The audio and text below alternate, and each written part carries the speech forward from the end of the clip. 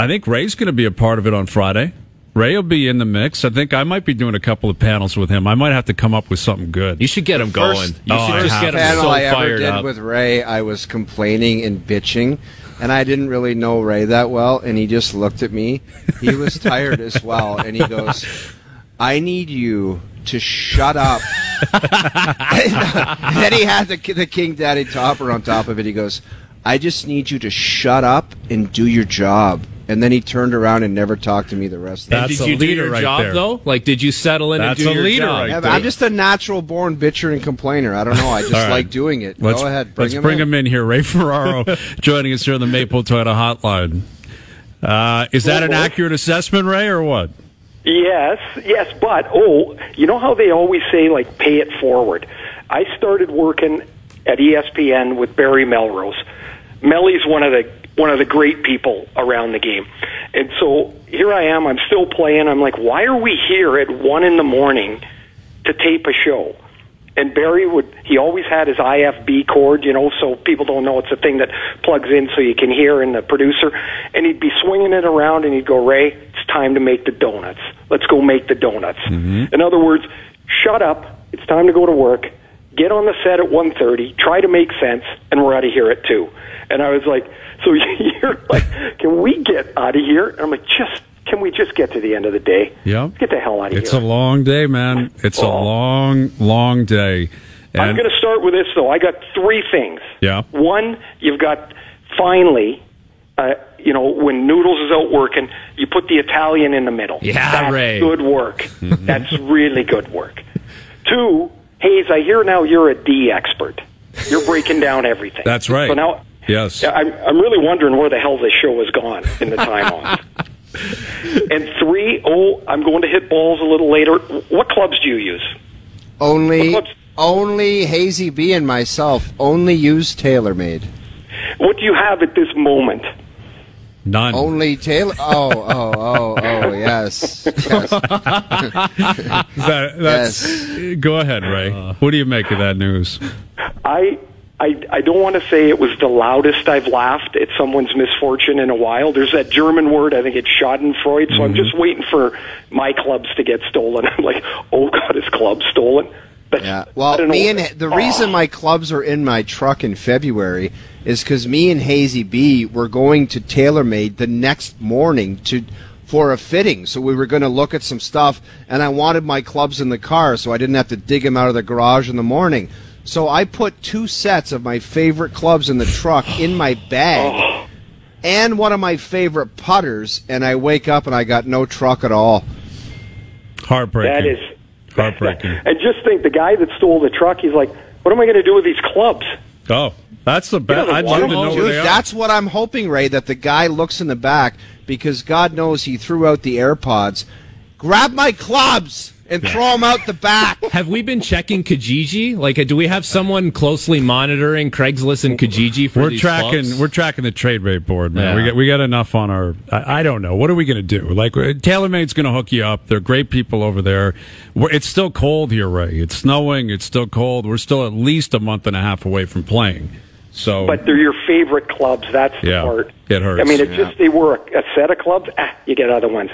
And they feel different. And you'll dig it out. You'll be back to +2, giving Hayes 5 shots aside in no time. Yeah, but if we play for money, I'll beat him every single time. I've always said that. You put money on the line, there's no chance this guy can keep up with me.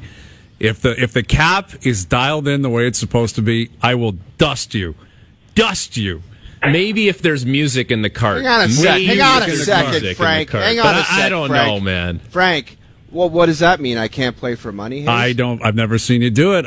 You've been out with my guys. We've offered you the chance to play, and you're not willing to put the cash on the line. So, well, you know what it is. You guys are 10 handicaps, and I'm a scratch. So you guys can go out there and just goon it up, and I'm giving you money.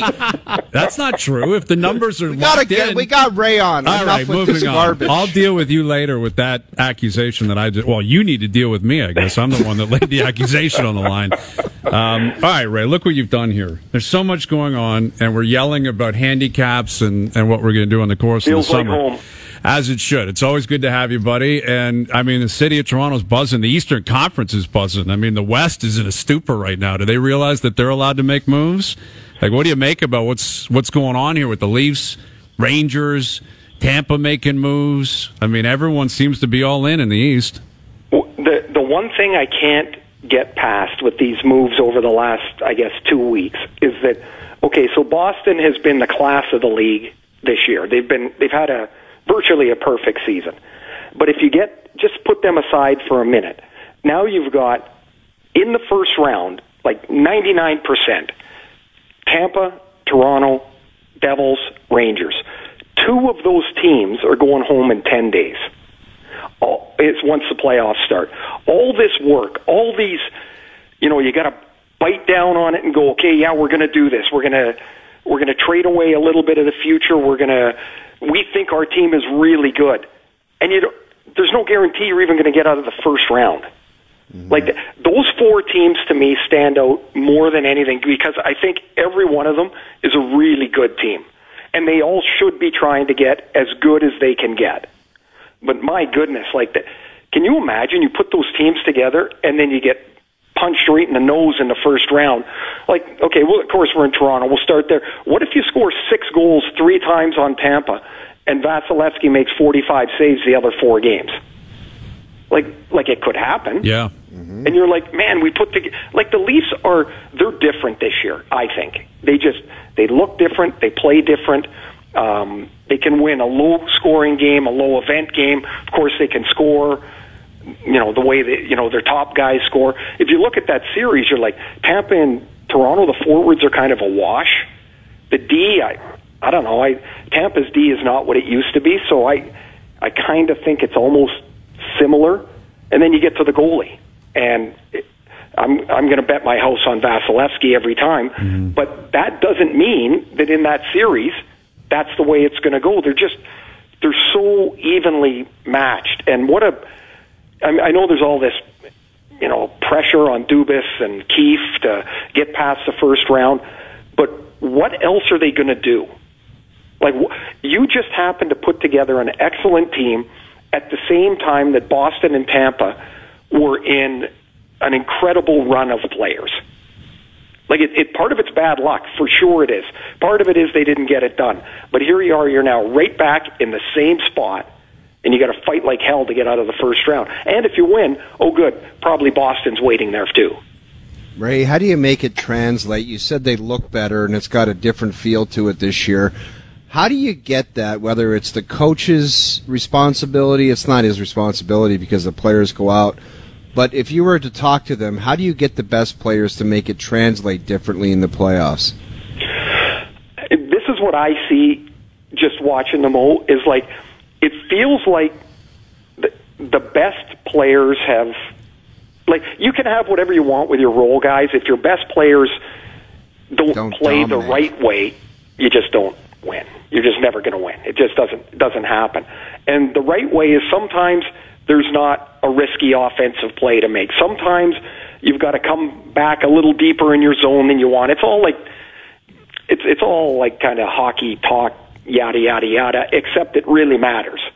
Because when I'm watching Tampa last year go all the way to the finals, they had no players, right? By the time they got to the finals, I was watching those guys walk into the rink, and I'm like, how are they going to play today? The Game 6 when Colorado won, Nichushkin came over. He was wearing a Marriott slipper on his foot because he couldn't get his foot in his skate. By the time they get there, they're just beat to hell. And I think this year it feels like the Leafs' best guys are either mature enough or they understand better or they're committed enough, but they look like they're ready to do that. And to me, that just leaks down through the rest of the roster. Then they go make these deals, and the deals even feel different. The deals in the past felt like they were getting a guy with a $10 reputation, and they were getting him when he was only worth $7. Now they're getting guys with reputation, but they have game left.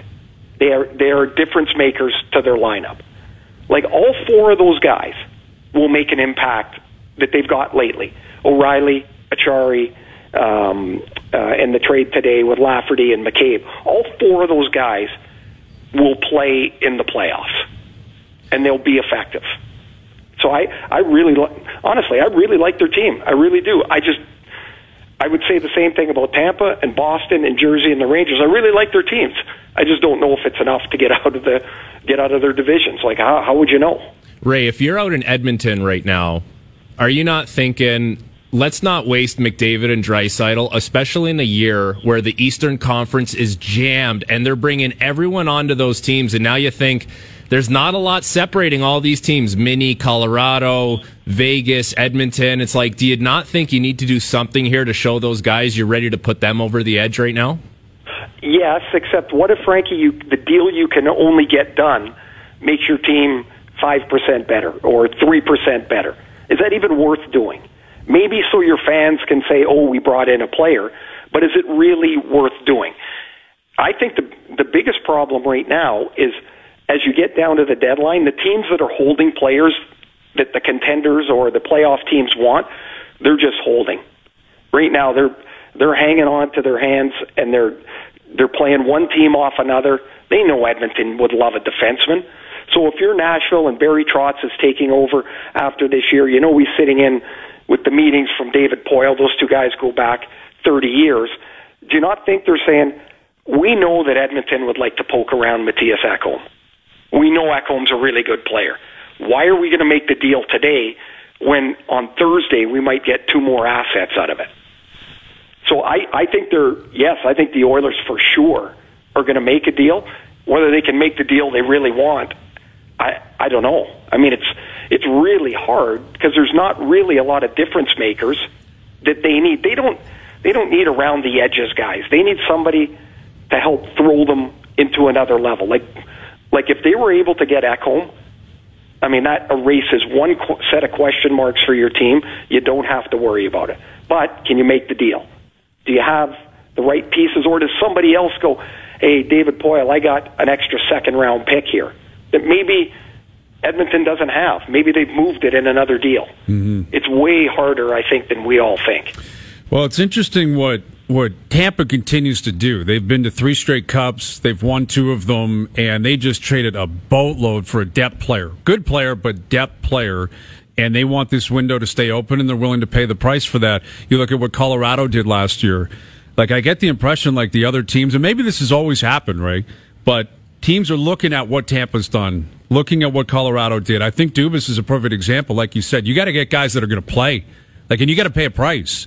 Yes, you might be overpaying, but so be it. If that's the guy you want, that's the guy you believe in, there's no point in wasting time, because on March 4th, it's over. You can't get them. No, there's a time to be like Chicago. I think they've got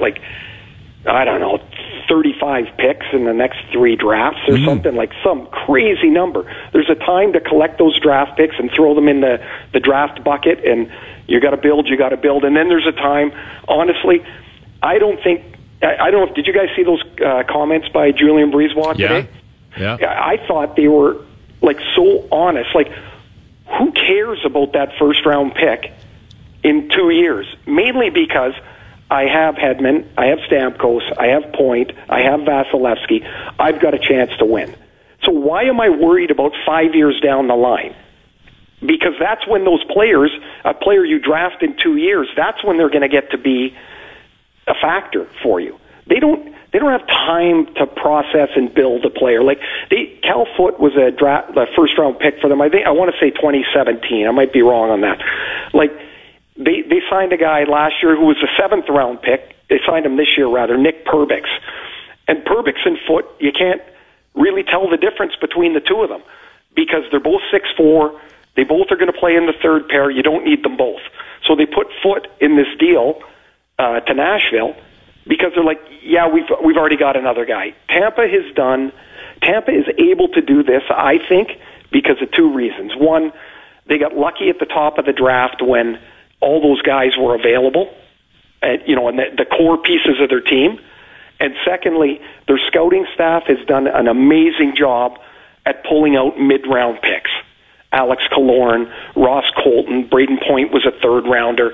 They had Andre Palat as a 7th rounder for 10 years.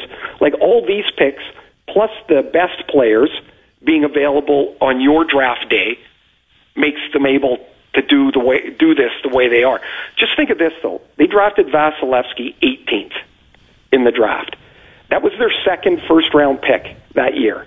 Their first pick was Slater Cuckoo. So they had Cuckoo, like everybody else did, on the draft board ahead of Vasilevsky. Mm-hmm. Then they got a second pick, and they go, yeah, we'll take this guy. Turns out he's the best goalie in the world.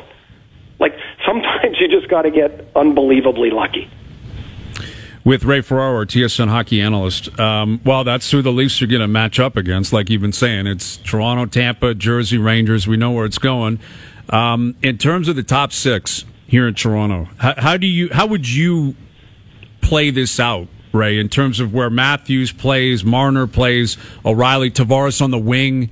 That's been relatively intriguing for us since they acquired O'Reilly, that they moved Tavares to the wing and he stayed there. How do you see this all kind of shaken out before Game 1? Well, I think O'Reilly, I would like O'Reilly in the middle because I think he does better work down low defensively, even though John's been more than fine. Oh, you played both wing and center. I played wing right at the very end of my career. I felt like I was in a phone booth. I hated it. I felt no freedom. You ended up most times on the wing. Did you like that, or did you like the middle? What was the difference for you? Because Tavares has to view the game completely different from the wing than the middle. Well, Ray, I kind of transitioned into kind of a playmaking center to a shooting winger, and once I got that one-piece synergy stick, and I played with guys like Ron Francis, it's like, get me in the garden spot and watch out. I mean, who the hell wants to do work down low when you can just go to the open area? The only thing you had to worry about on the wing, I felt, when I was over there, was if your D if a Frankie Corrado threw a muffin around the boards, and here comes the steamroller down the wing to pinch in, that to me was that was stress. Yeah. But Ray, the best thing was all these guys have to backtrack now. Yeah. All the responsibility back in the day was that big slug back there, that lefty, he can't beat me up the ice. And a lot of the times he didn't care to get up the ice. Yeah. So you could waltz back there at your own leisure, and as long as that goon left defenseman didn't want to score, you were golden. Well, I would say whenever we played Philly, when we were on the ice, I looked for Brad Marsh every time. I'm like, he is not getting up there in 100 years. He's the guy for me. Just get up there. I got him taken care of. That's your pace car. No, yeah, I know I can keep up to him. So, but I think the way they're set now is a good way to start. They do one thing Sheldon Keefe has is incredible flexibility in his lineup now that he's never really had before. Most teams don't. And so if there's a point where O'Reilly's foot speed catches up to him a little bit, and I know him and Tavares aren't the fleetest of foot guys, but if they end up out of position somehow, it's not going to be a big deal. They're kind of they kind of go with the same pace, and whoever's on the other side for them is going to be the creator, whether it's Nylander or Marner. However they decide to roll those through, some of it will be, who does Tampa want to play against those players? Do they want to play Nick Paul's line against Marner or against Matthews? Do they want to play Stamkos and Point and Kucherov and force the Tavares line into a different matchup?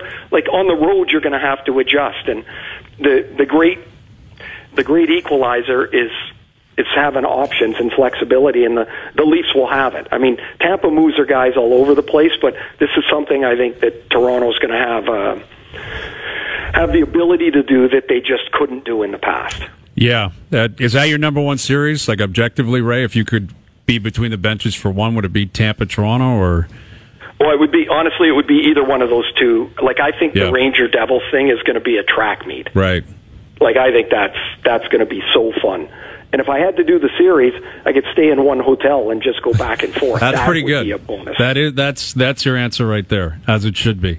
But I got it. But I mean, how can anybody look past what Tampa's done in 3 years, and the Leafs, who seem poised to, it really, I don't know, it really feels different for me watching them. This this is like a series that needs to happen for the Leafs to get over the hump. Like they need to beat Tampa, one of the big boys. Yep. Yeah, and that's what has to happen. Now, when Vancouver made it to the finals in 2011, they had lost, I think, 2 previous years to Chicago, and it was like they were the scary guy in the closet. When you were a little kid, you'd have a nightmare, and there they were, and it was the Blackhawks. And finally, the Canucks beat them in the first round when Burrows scored, and then it was like it freed them up. They get all the way to Game 7 of the Cup, and this is just the way it's supposed to be. All right, buddy. Well, we'll catch you on Friday, and we always appreciate you finding time for us. Thank you for this. Thanks. Are you wearing a suit Friday again, Hayes? Yeah, I think so. I might be breaking out a new suit, actually. I'm waiting on word on that. I might get a little bit crazy on Friday. You'll have to wait and see, Ray. I know O's got professionalism all over. He'll have something going there. Maybe a nice little pocket square on trade day. What do you think? No, they're out of style, pal. Those things are all in the garbage. Cutting edge. You know that, Ray.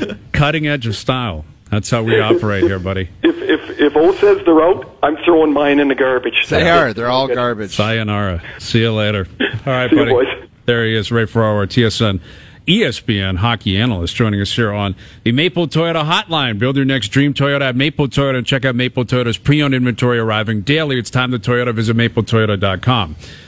More on the Leafs in the next hour. Chris Johnston will join us. The Raptors got their doors blown off last night in Cleveland. They were rolling prior to that, but they finally met a legitimate team, and we saw what happened. Josh Lewinberg on that, and more still to come as well. But the skipper of the Jays is coming up, John Schneider, as he put the clubs away. Last time we talked to him, he was saying he liked to tee it a lot during the offseason. I think those boys down there, they get their work done early, and then they tee it. All right. Not sure. We'll ask them. We'll get to the bottom of that, and how are things working out in camp, early into camp. We'll catch up with John Schneider. We'll do that next.